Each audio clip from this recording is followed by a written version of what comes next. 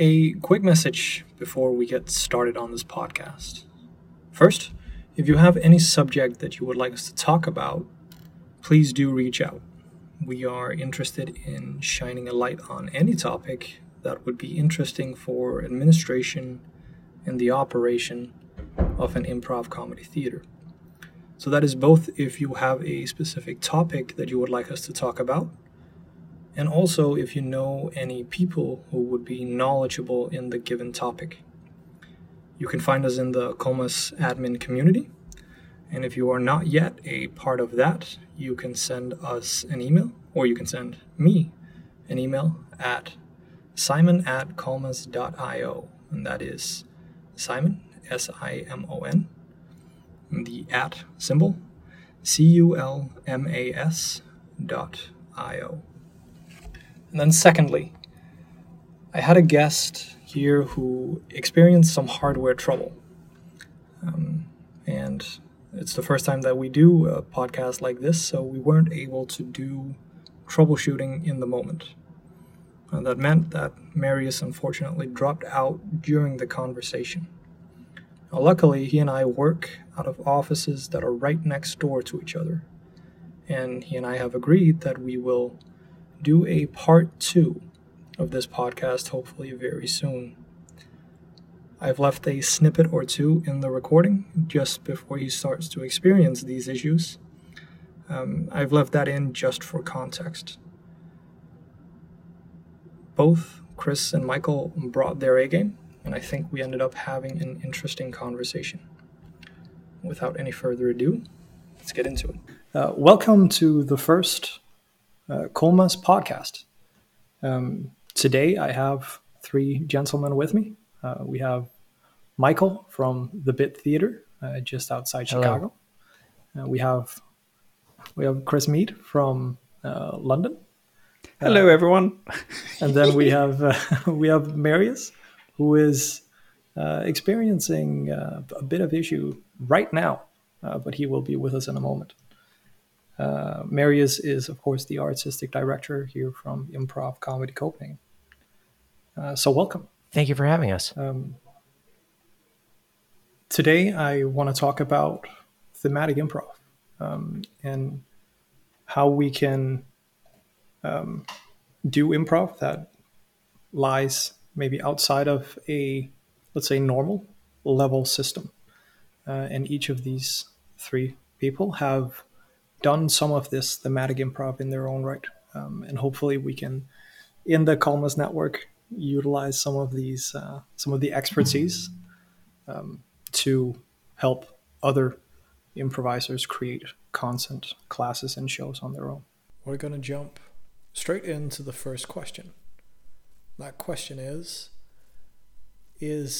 thematic improv necessarily narrative improv?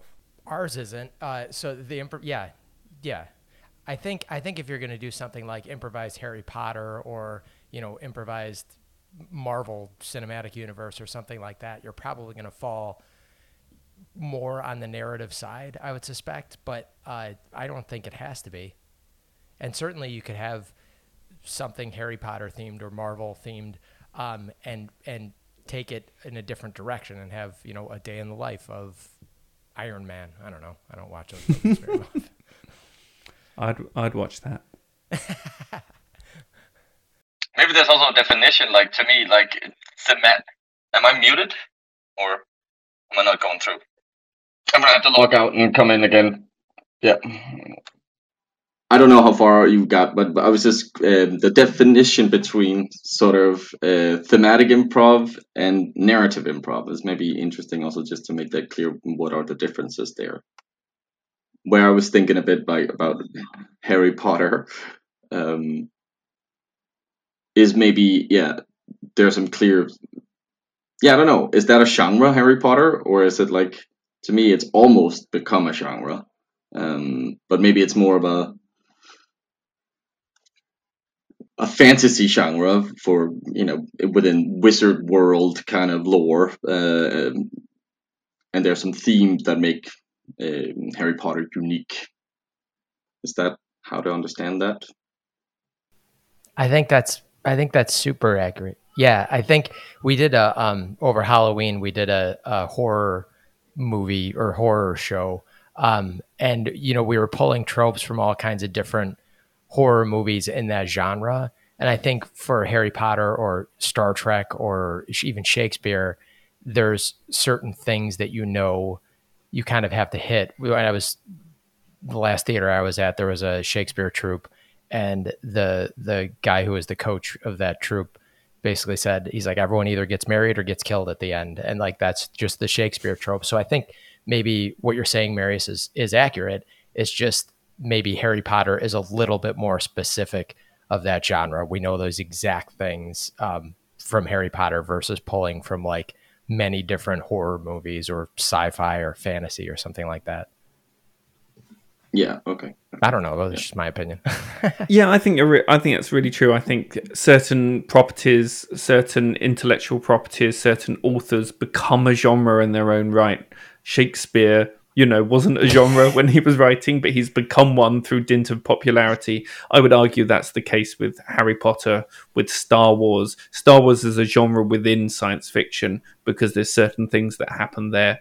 Star Trek as well. That I do think that there's just certain things that become so culturally ubiquitous that they become a theme, a genre, all of their own. Yeah. So when I looked at your different let's say content, different shows, different classes, there was an interesting thing that you're also talking about right now, like the difference between something in a horror genre and something in let's say a Harry Potter genre. So these, all else being equal, it's probably going to be easier for you to dive deeper for a longer time in a horror show than a Harry Potter show. If you see the troupe doing the Harry Potter show multiple times over, let's say, some weeks, it's probably going to be easier for the troupe to find new ways of doing the show. So my question is, does the theme that you pick have a meaningful impact on the longevity of, say, a show? That's a great point. I would say definitely, because if you're marketing your show as, a splatterhouse kind of, or whatever, a horror show, one week it could be, a suspenseful Suspiria kind of movie or whatever that you're borrowing tropes from. The next week it could be a slasher flick. The next week it could be, Hostel or whatever those like horror porn almost ones are. And like there's so much more, I guess, breadth of material to mine from versus if you were doing Harry Potter, where I think you're only confined by what you want to be confined by. But if you're really honoring Harry Potter, you're not going to have, a lightsaber in Harry Potter because it's not going to be honoring what the thing actually is. Or, I don't know Harry Potter enough, but even if you stuck in that fantasy genre and you went outside and had, barbarians, I guess, or something that's sort of tangentially related, but is not true to Harry Potter, I guess. I reckon you could project some kind of laser sword from the end of your wand if you needed to. That doesn't feel like I feel like a wizard could do that if they really needed a lightsaber. But I was really interested in your point, Sam. I do think there's real interesting considerations because actually sometimes when you go niche, you find an audience who will want to come to your show over and over again. Harry Potter fans are rabid fans. I actually sometimes when you go super niche, you are actually going to have much more longevity in the show in terms of being able to sell it to an audience. Now, as you say, maybe week to week, your shows aren't going to look as super different as if you create something as wide as the horror genre. Scream is so different to, as Michael was saying, Suspiria or something, an art house horror flick. So you're going to have a lot more fun as a cast and have to create a lot of more tools, I think, in order to do that well. But in terms of marketability, something that is like, it's this property, I think is super profitable. And there's, Harry Potter troops in the UK, Spontaneous Potter, who is one who are brilliant, an Edinburgh-based company, and they have been going for years and years and years. They go on tour to huge venues. They are, hugely successful because people want to go and see that. Or Ostentatious, who are now in the West End. All they ever do is Jane Austen. So it's not even just romance, it's specifically Jane Austen. And they are wildly successful. Well, you guys did, yeah. I mean, you did Tim Burton, Chris. You did Tim Burton, which is also that's also kind of niche. Or he has his own style, I would say, genre. But then going in different directions with it, but sort of, I thought that was also sort of why did you choose, besides I'm assuming some kind of passion and appreciation for Tim Burton? Was there any thoughts in terms of marketability or sort of when you landed on Tim Burton? Yeah, I think Tim Burton stylistically, visually is so strong. And we're really not going for all of Tim Burton. We're going for Nightmare Before Christmas, Edward Scissorhands, Beetlejuice, that stuff, all the black and white ghosts and ghouls, because obviously he's done a lot more stuff than that. So we're even more specific than just Tim Burton. We're like, it's the early stuff. It's that, the ghouls stuff. And I think it's just a really fun playground to play in, and visually it's so easy to create, and people get it, people see it. So I think that was one of the reasons. We're not necessarily the biggest Tim Burton fans in the world, like his stuff. We just thought, we could do that justice. We could really get under the skin of that as a genre, as a theme. Can I jump back to something Chris had said a second ago about the marketability? One of the things that we are discovering when trying to introduce people to what long form improv is, even though we're outside of Chicago, which is a big hub of improv, a lot of people don't understand what we're doing. So some of these things, so I agree with Chris on the marketability. One of the reasons that we're trying to do more things like this is it's a lot harder to market a show that is, hey, come see 3 teams do long form improv versus come out and see an improvised trial, come out and see improvised Shakespeare, come out and see improvised Harry Potter, come out and see improvised Marvel, something that they're already familiar with. We can almost piggyback on the popularity of these big things, Tim Burton, these big things that people are already familiar with and are like, oh, I know that thing, so I'm going to come out and see that thing. So I think Chris has a great point about that being more marketable than just even just saying come see an improvised horror movie versus come see improvised Friday the 13th or something like that. I think is a really great point from Chris. I would agree with that. We did film noir. We did film noir for a while, and I think that was not it wasn't in the zeitgeist at the time we decided to do film noir. Very cool. Okay, and then another question arises, actually for the Oodcast, and for you, Chris. So now we're talking a lot about how. Well, we're also talking about how like content can be created within these themes. The Oodcast is a Doctor Who podcast, and you follow the themes, the episodes as they are published, say. Yeah. That's kind of like having someone do like an assembly line for you ish. Does that help you in like coming up with content? Yeah, so the idea behind the Ucast is Doctor Who has is one of those very, very vocal fan bases. People are very furious all the time with every decision that the program makes. We just loved the show. I've loved Doctor Who since I was 7 years old. And I'm 42 now, and it's been going that whole time. This is the other thing about Doctor Who. It gets passed from production team to production team. We didn't want to just say all the things that we hated about episodes that didn't feel like a fun thing to watch. And so we use the sketches, the funny stuff, to just poke at the things that don't quite make sense, but do it in a loving way. So I really like that, using comedy, using the improv side of it to say, well, obviously this doesn't make any sense, but it's Doctor Who and we're still incredibly warm and love it. It just feels a much nicer way to engage with the material. And yeah, you're right. If you do it sort of as a review of the latest episode, then you always have new material, new characters.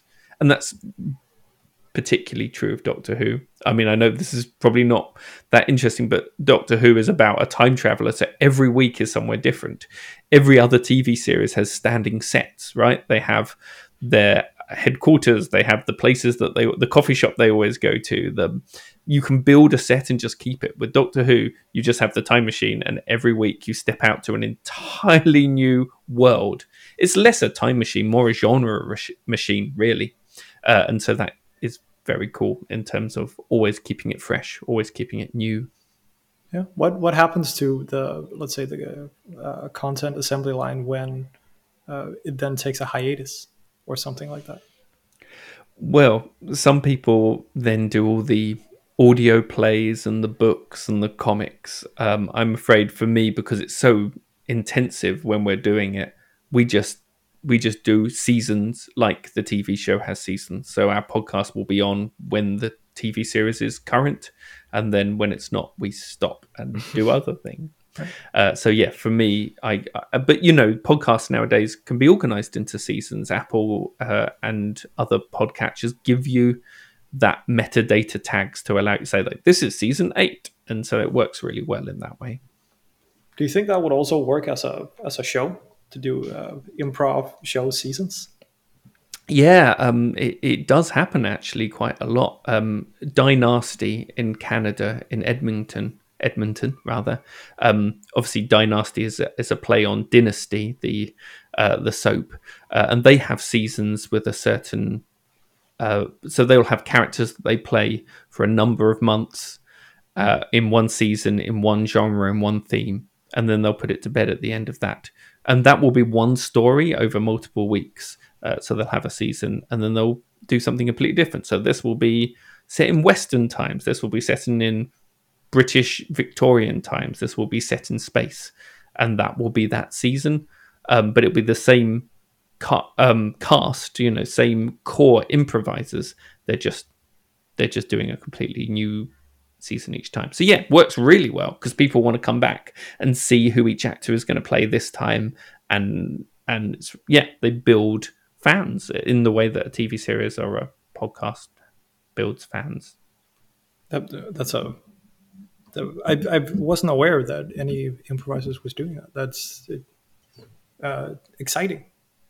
It's very cool. Yeah, it helps that they're incredible improvisers as well. Right. Have you seen them? How is that for the content that you do at the bit for the shows? Are they like one-off, or do you keep the show going? I'm super interested to hear more about this if Chris has seen this, because that's one of the things I really want to explore more, is a serialized version of a show, to just like Chris said, for that sort of catch that like FOMO of people like wanting to know how the story is progressing.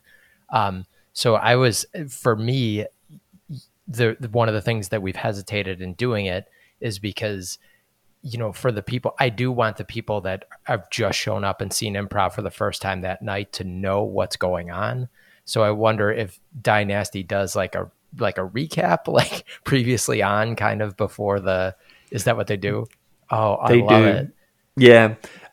So the first part is you have each character walk on, and there's a director who sort of puts different characters together, and they will introduce each group of characters who will then come on and say something theatrical or silly, like, and this week Professor Misto is building the monster, and the actor playing Professor Misto will come to the front and say, soon I will conquer the world, and just have a little kind of, so you sort of get each character and you know what they're doing and what their current thing is.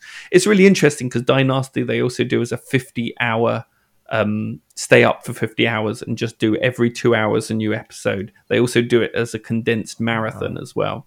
And those little bits at the beginning really help.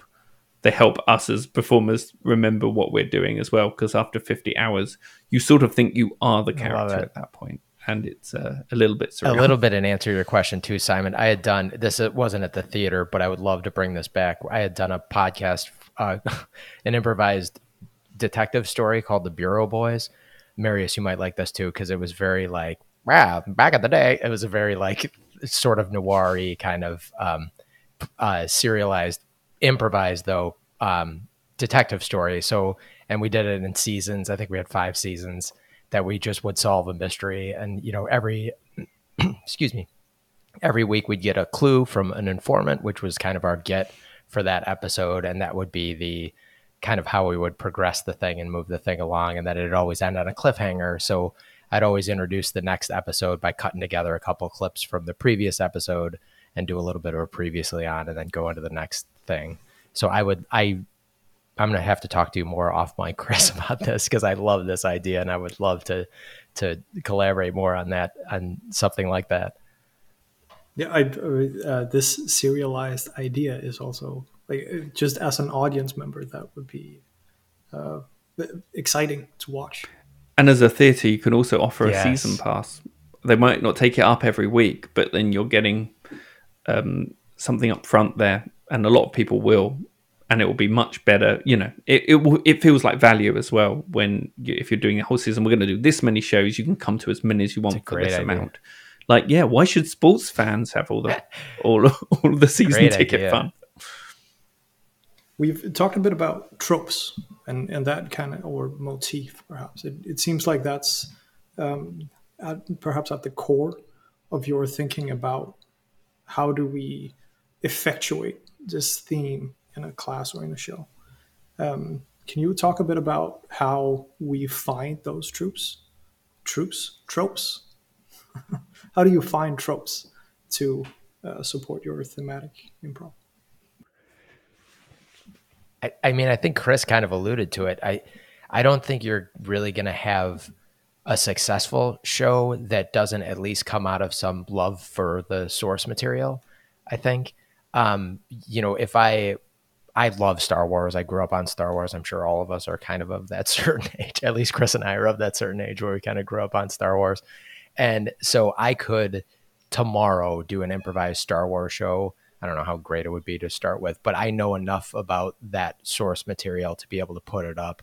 I know and like Chris said with Doctor Who, I lovingly hate the prequels. And like, I know those things, the reasons why that certain of those movies are bad. I know about the feud between JJ and what's his name, the Knives Out guy, Ryan Johnson. Thank you. So I can lovingly poke fun at all that stuff, because even though I didn't like I probably have liked fewer Star Wars movies than I've loved at this point, but I know all the material. I've seen all of the ones, even the ones I hate multiple times, and can, you know, be that kind of nerd that I can back up my dislike of Last Jedi or whatever, and while still having sort of a respect for the source material. Do you do anything specifically to get alignment within the team, or is it more of and each individual brings their own notion of what it means to be in the Star Wars universe, for example? I'll jump in very quickly on that one. I mean, I agree 100% with Michael. I think you have to be a fan. I've seen too many shows that are cynical cash-ins where there doesn't appear to be any love there. You have to have that love there. Even if you disagree with bits and pieces within the IP, you do need to have that, I think. And you need to become a fan and you need to see it. In terms of how you then create it, you need to create a set of improv tools. You need to create a set of ways that you are all going to be on stage that create this theme. And there's some beautiful examples of that. I'll talk about one because I think it's so brilliant. It's not mine. Paper Street Theatre did a Tarantino show. And so they need to work out, how are you going to put that on stage? What improv tools are you going to use and which ones are you going to not use, which is just as important in some ways. So one of the improv things that they came up with was that everyone would have a pocket full of red confetti. So each improviser would have a pocket full of sort of glittery red confetti. And if you were going to be shot, because people get shot in Tarantino films, I don't know if you know this about Tarantino, you couldn't shoot someone else. You had to indicate that you were going to be shot by taking the handful of confetti out of your pocket and putting it where you're going to get shot. And then you, as the person being shot, would indicate that you were being shot by throwing the confetti out from your body as if it was an impact wound. And that's so clever in a lot of ways. Number one, because it looks beautiful theatrically. But number two, it means that no player can shoot another player and take their character out. You have to say, I want my character's story to end here. So do you see how, like, working that stuff out in rehearsal, it makes the genre seem more real visually, but it's also really clever, like super clever in terms of taking care of the players and how we want that to go. Because otherwise, you'd just have people shooting each other all the time and no stories kind of getting to their conclusion. By putting the power of death in the hands of the person playing the character, you're saying, this is the kind of show we want to do. So it's stuff like that. And that's a really brilliant example, I think, what they did there. But it can also be like, okay, we are going to play out, I don't know, we're going to do a narrative show. We're only going to do scenes that have people that have situations that happen in real life. That will give you a certain feeling to the show. So you just need to agree as a cast what is in play and what isn't in play for this show. Going into the mock trial for you, Michael, how do you find that alignment?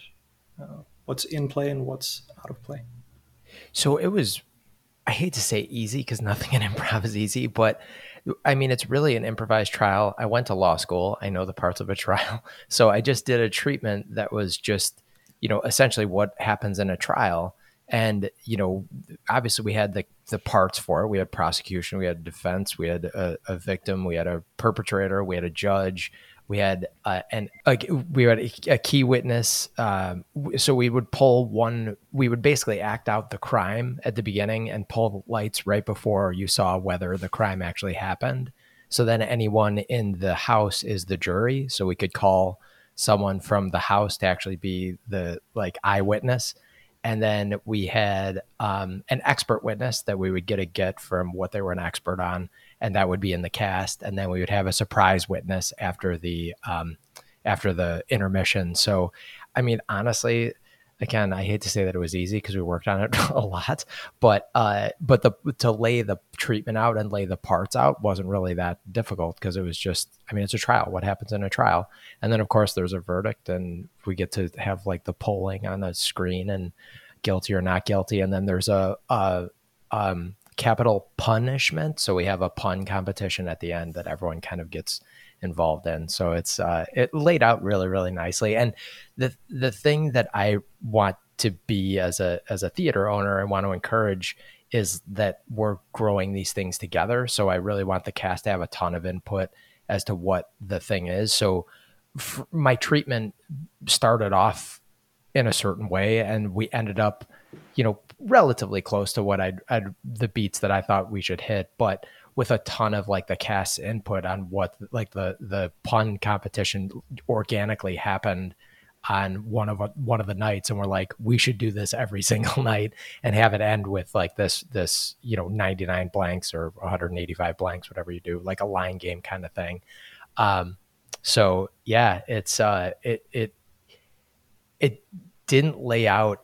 I mean, it laid out relatively simply versus like Chris was saying, knowing the source material, if you were to do something that's copyrighted, was a little bit more, would require a little bit more background knowledge. I wouldn't like cast someone into a Harry Potter or a Star Wars or something like that and say, here's 40 hours of source material that you have to watch to be in this cast. I think you kind of have to find those people that are already into, or Doctor Who is thousands of hours, I'm sure.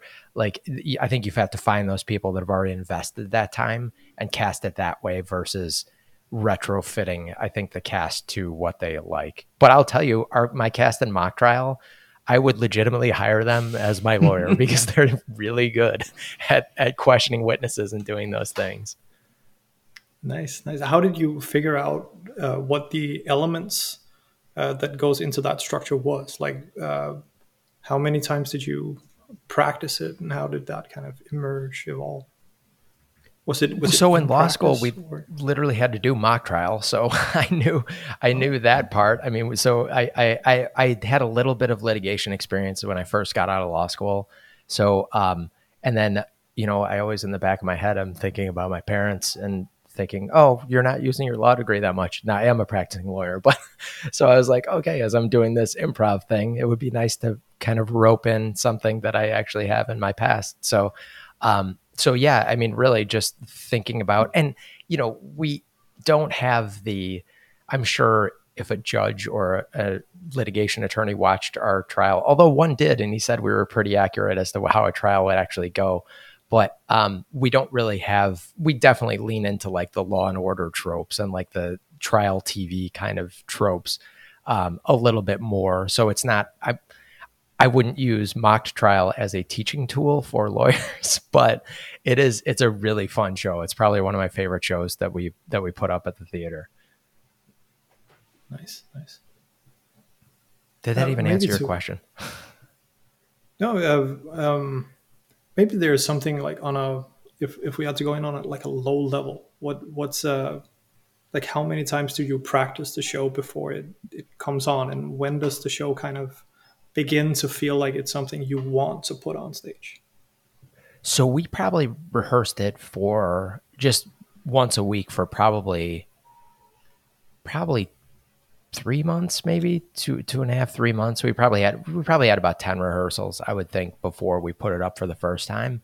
And I think that helped having, I hate limiting improv. I hate like telling people that this is the way the improv has to go. Cause I mean, that's kind of what I think heralds are kind of that way, where people get a little bit caught up in what the structure is and are afraid to have fun and explore. But I think it actually served us pretty well to have a pretty thorough treatment of it before we even started trying to put it up, because then we had the freedom to play kind of in those parameters and then mess around and go outside of those parameters to find the fun things and find the interesting things. So like, for example, we realized that the show was going to be really, really long if we did everything we wanted to. So Ed Colozzi's great improviser around here, he's kind of been our regular judge because he's perfect. He plays the part perfectly. He suggested doing the eyewitness testimony as like the game Half-Life, where they have a minute to testify and then they get 30 seconds to testify, 15 seconds to testify. And so like the lawyers are going back and forth, examining them, cross-examining them. So we figured out some things just by necessity of wanting to tighten it up, and just by putting it up and seeing what happened. So I think I assume something, I'll let Chris speak to this. I assume it would be different for something like Doctor Who, though. Yeah, I mean, Doctor Who is, I think it's a funny example because it's been so many different things over so much time. You could probably find the show being whatever you wanted it to be. Sometimes it's a romantic comedy, sometimes it's a horror, sometimes it's pure sci-fi, sometimes the bad guy is made of candy. You could basically do anything and say, yep, back in the 60s they did that. Yeah, so it's a weird example. Did you have a lot of pre-rehearsing though before, or were you just like, hey, we're a bunch of Doctor Who fans, let's throw this thing up? No, we did rehearse quite a bit, and we took different, because we're geeks, we took different showrunners, because Russell T Davies' Doctor Who, when it came back in 2005, is very different to when Stephen Moffat took over, very different to the show now. So we actually went through different eras and then set up our own tools for those eras. You know, as I said before, what will we use and what won't we use? How does that differ? One showrunner is incredibly into time travel as an actual tool to tell the plot, you know, going back in time and changing things. But another showrunner will only use time travel as a way to get to the new location. So it's more like this one is set in caveman times and then won't use time travel after that. And so that's a very different feel to the show at that point. So yeah, so we would actually change that. We would actually rehearse those so that whatever the audience asked of us, we could do something within the larger body of work.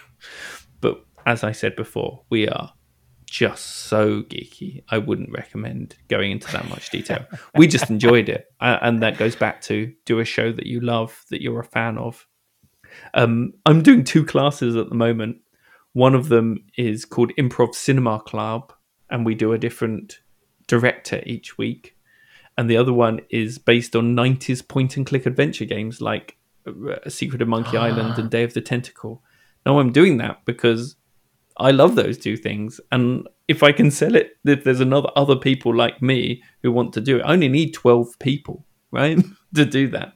And this means that I get to, with Improv Cinema Club, I get to watch a wide range of films by directors that I hadn't enjoyed the work of before. And in point and click adventure, I get to just do the thing that I was obsessed with during my teenage years and make it an improv show. So yeah, for me, it very much is like find the thing that you love, find the thing that you have a perspective on, not the profitable thing, the one that you're like, oh, I'd love to spend 40 hours taking in all of that material and then working out how to turn it into an improv thing. And you can prep for the new Monkey Island that's coming out, this year? Yeah, so it's perfect. Year. You see, there's another thing. I would take that in a heartbeat. I would take that class in a heartbeat. I'm sad that I'm across the pond. Oh, I'm doing it online, so maybe we could talk about it at some point. Send me a link. I love it. Chris, now one thing that you talk about on your long form thoughts blog that, by the way, if any listeners are interested in that, you can subscribe to his newsletter. One thing that you talk about is let's say the difficulties or trials perhaps that a troupe goes through in like the early stages can have different effects on the troupe, and maybe it's there's a certain point where that they have to kind of get over. Do you see that more so in thematic improv, if you have to really be geeky around this one topic, or is it like any other? It's a really great question. I'm sure Michael has gone through many an improv troupe in his time, and it can be so painful when a team splits up. And I think that's to do with everyone has a different amount of energy to pour into a group. But as we're talking specifically thematic, I think you need a director. I think you need someone, if you're going to create this show, you need someone who, at the end of the day, the buck stops with them and they're going to make the choices, because people are going to be super passionate about it and they're going to have different opinions. And you need someone who can listen to them, but at the end of the day go, this is the one we're going to do for this show. And I will watch you do it. And probably the director shouldn't be in the show as well, because you cannot give notes to someone you're performing with at the same time. So in an ideal world, you want someone to step out and say, I'm going to create this show. I'm going to watch it. I'm going to make some decisions over what tropes we're going to use and how that becomes improv tools. And then we will adjust as we go along, but I'm going to have the final decision on it. I think that really helps longevity, because otherwise you're going to have a lot of very smart, very committed people who have slightly different views on how to bring it to stage, and that's going to destroy you. So yeah, if you can start with clear roles before you even get to the point where you're creating the show, then it's going to be so much better. Please don't just go in and try and all do it as a concerted effort all together. it just won't work. You will lose friends, you will lose collaborators, and that's really hard. Oh, it's so hard. I think especially what Chris is saying, one of the boons of casting this is having someone that's super passionate, I think can work against you in this regard, because just like Chris said, the Doctor Who, in his podcast, the Doctor Who fans that are mad about everything, that you kind of want those people in your cast. But then on the flip side of that, if they're really going to dig their heels in and really be super passionate about, well, I want to do Moffat's version of Doctor Who, and I insist, because that's the true Doctor Who or whatever it is, then you need that voice of reason. You need that person to just kind of say, okay, guys, we're gonna, all of your opinions are valid. I'm hearing everything.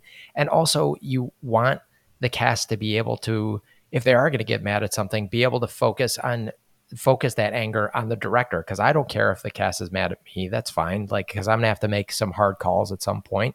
We're going to have to move around cast members. I'm going to put them in a role that they don't necessarily want to do that week. But that's okay if they're mad at me, because like Chris said, I'm not standing up there next to them on stage. They have to care about the people. And frankly, sometimes it helps if they all are mad at me, because then they have a common enemy and then they're united on stage. So it's certainly, I don't want them mad at somebody that they're then have to go up on stage and perform for 90 minutes with, because that carries through. I tell them before every show, I'm like, you guys have fun. And if you need to break rules, because if you're having fun up there, it's going to translate to the house and they're going to see how much fun you're having.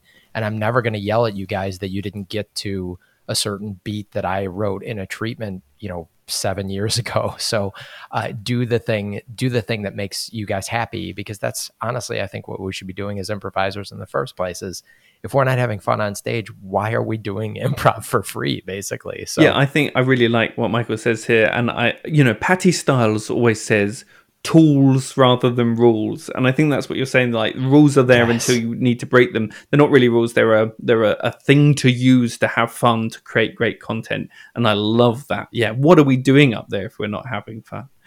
So yeah, super agree with that. And I just want to jump on something else that you just alluded to, Michael, that I'm really interested in when it comes to thematic improv, which is, do you precast people in certain parts in the show?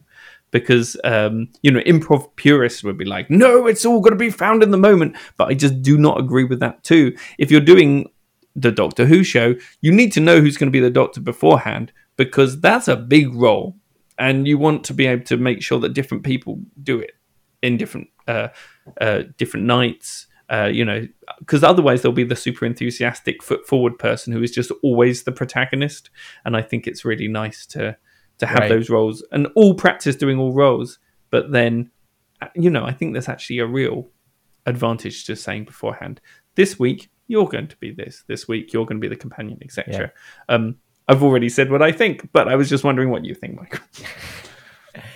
This is going to be the most non-answery lawyer answer. So it depends on the show. For mock trial, we definitely have to, because we have a prosecuting attorney, defense. We have a victim. There are definitely like more structured roles. And I think I'm just going to go, because we did a Star Wars show for May 4th, of course. And it was it wasn't like a hero's journey story. It wasn't very narrative. We were just kind of playing some short form games in sort of the Star Wars universe. Whereas I think if you were doing, like, let's say Harry Potter, and you were doing a show that's in that world and people were just wizards, then I think you don't necessarily need to precast that. But if you were doing, hey, we have Hagrid is going to show up in this show, and Dumbledore is going to show up in the show, I think it does help to precast those things, because and I don't think that's really a cheat. I totally agree with you, Chris, and get what you're saying, that like the purists are saying, hey, just go with the moment and it'll happen organically. But like, there's so much to think about in improv when you're not doing thematic improv. So you layer, oh, by the way, you have to speak Shakespearean this whole time. Like, I think giving a little bit of direction before the show frees up the improvisers to do better improv. Yeah, I would say no one is more evangelical than the newly converted. That goes for religion and improv. Yeah. When I can remember when I started, it was like, no, everything from the moment we start this show, must come up in the moment, because that is the pure spirit of improv, and that is what I'm here for. But I think just as you become an older, wiser, more veteran improver, then you just realize that exactly what you said. Like, we're doing a lot here, everyone. Let's make choices that are going to make our show better, a better product for our audiences, if you want to use a business term. Let's give ourselves a break here a little bit, and there can be some small choices that really help your cast without compromising the core spontaneity of what you're doing. So yeah, I'm 100% on board. Yeah, and again, to piggyback on what you said there, ultimately the end goal is to put up an enjoyable product, not just for the house, but because the improvisers want to be proud of what they're doing. So if there's a time and a place for sure for being like, hey, we have this cast and we don't know what we're doing. We're going to step on stage. We're going to figure out what our opener is in the moment, and we're going to do this whole thing organically. And I love that. And there's a total time and place for that. But if I'm, promoting a Harry Potter show and everyone walks on stage and is looking around at each other and no one has any idea what's going on and we never see anything related to Harry Potter, then I've failed as a producer of that show or a director of that show. This is going to be amazing for podcasts, but I'm just going to now display, listeners, I'm now displaying my improv wand that I had when I was in the Harry Potter show. They made each of us a wand to our personality and specifications. So we each had our own individual bespoke wand. So just like little things like that were special, and you got to learn how you would hold your wand and stuff. It just gave this layers of depth to it. Just because it's made up on the spot doesn't mean that you can't prepare in interesting, beautiful ways to make your show better. Yeah, we have, as human beings and as characters, when we're playing just a standard non-thematic improv set, those characters have a history. So like, why don't we give ourselves a little bit of an advantage of knowing what their job was when they walk into the courtroom? So, or that they are Hagrid and they're the pet wrangler or whatever. Why not? To me, the difference between figuring that out in the moment and just knowing going into the show. Also, I'm not a huge method actor, but I might prepare a little bit differently if I knew I was playing Harry that night versus knew I was playing Hagrid or Hermione. There would be a different thing that I would have going into it, and possibly even different costuming. If I know improv, we don't have costumes and all that stuff, but for some of these thematic things, I think there's nothing wrong with adding, like you said, Chris, with having the wands. There's nothing wrong with maybe a couple props and some costuming. You totally need costuming, I think, to do. I mean, you don't have to, but there's so much fun to be had there. Why would you not let yourself have that fun?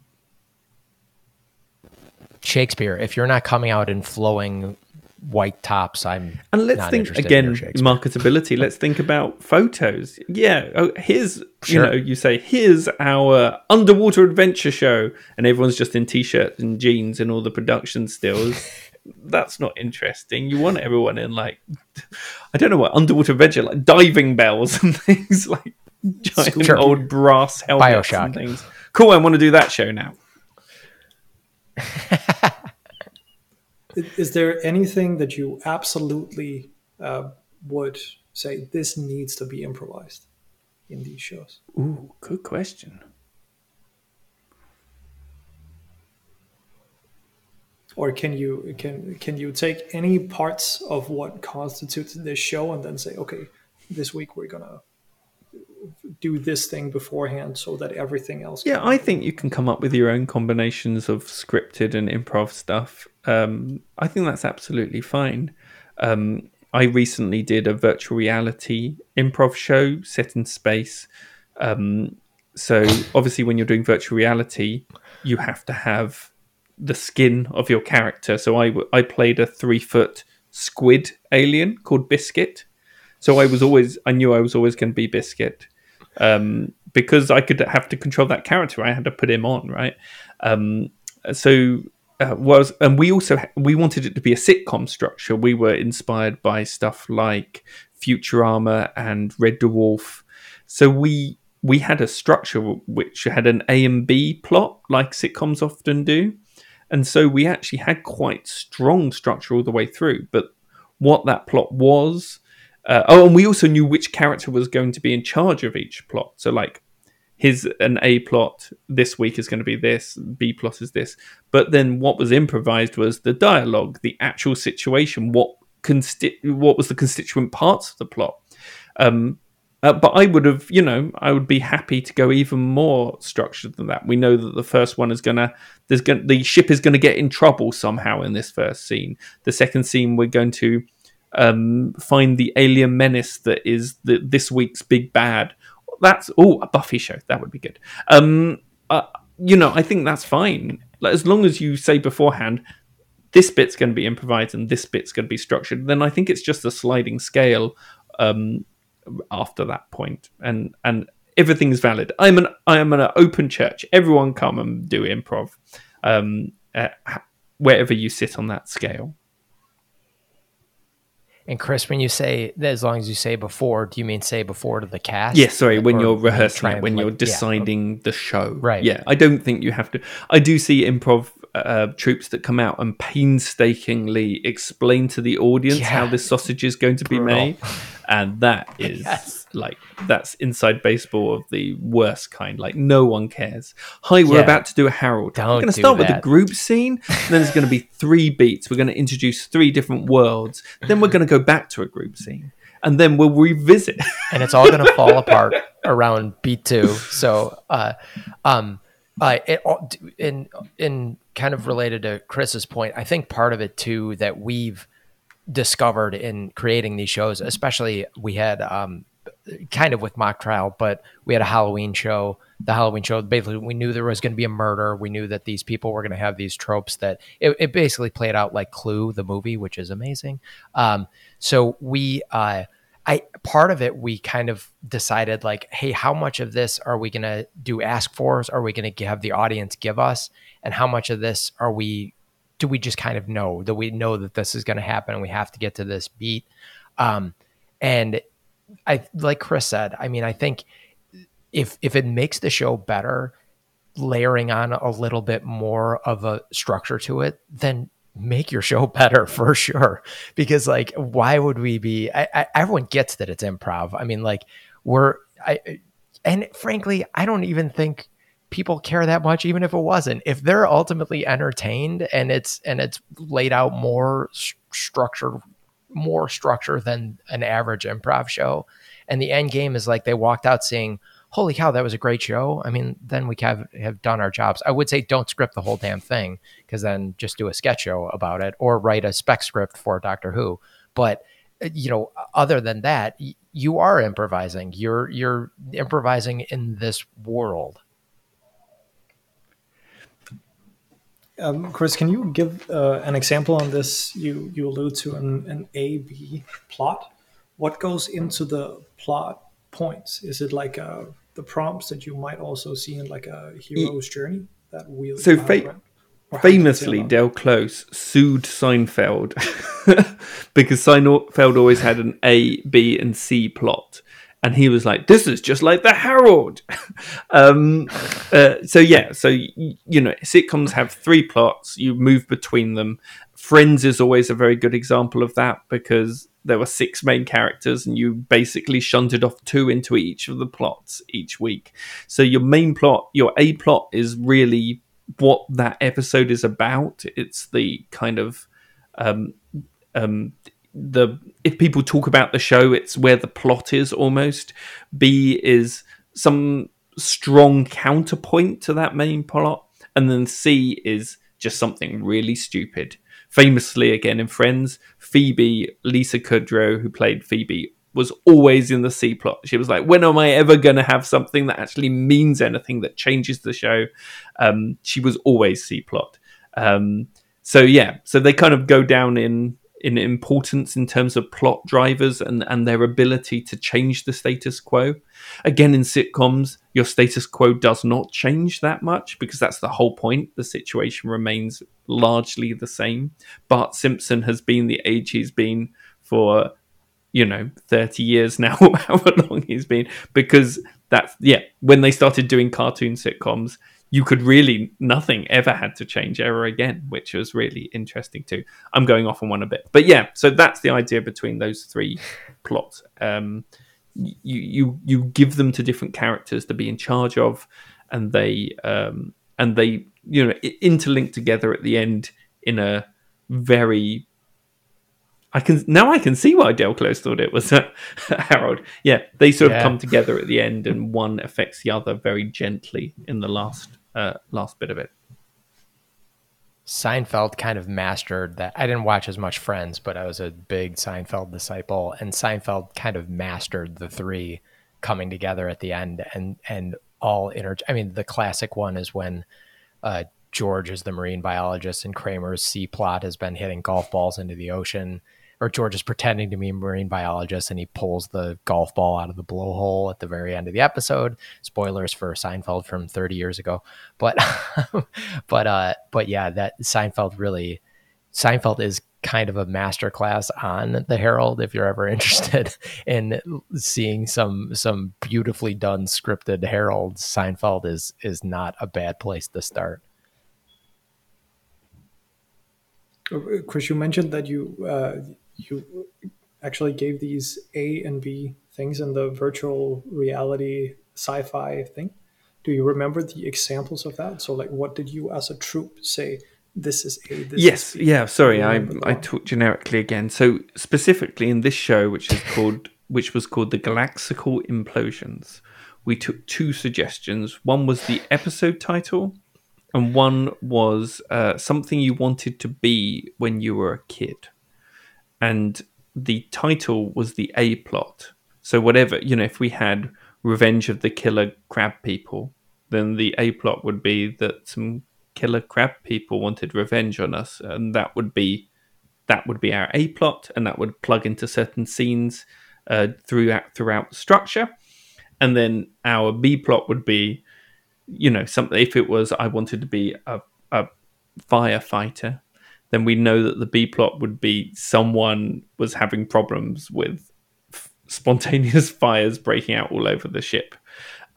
So we would take two audience suggestions, and they would each, I sort of see it as a DNA helix, these two plots wrapping together throughout the show, and we would know each time who was in charge of sort of driving the A plot and driving the B plot.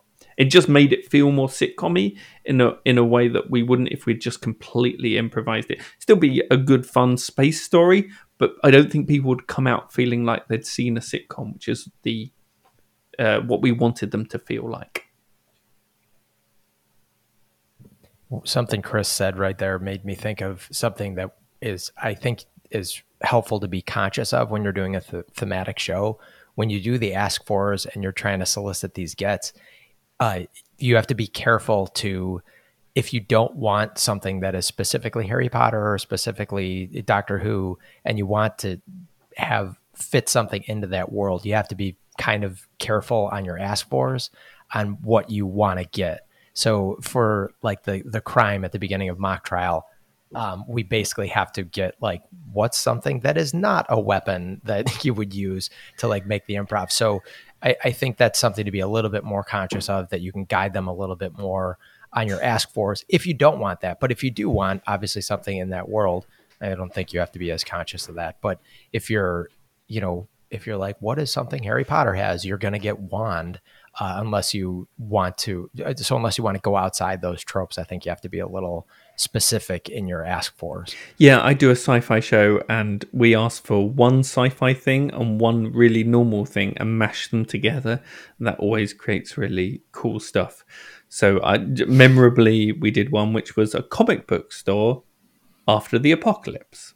And I really love having one thing that is very sci-fi and one thing that is very, very normal. That ordinary, extraordinary axis is a really fun one to play. Very nice. Is there? I think we're in a good place, and in accordance to kind of what I had planned beforehand that we could talk about. Is there anything else on your minds? I got to get out to London, Chris, because I feel like you're my spirit animal, and I want to see some of these shows. Yeah, we should. It sounds amazing. We should talk more. That's nice, isn't it? It's always good to end a conversation by thinking you want to talk more. Yes, absolutely. Maybe we can have like a coffee club or something. I love it on here. I want to start an improv book club at the theater where we just take on a new book, improv book once a month or so, and just kind of sit down and chit chat about it, because there's so much.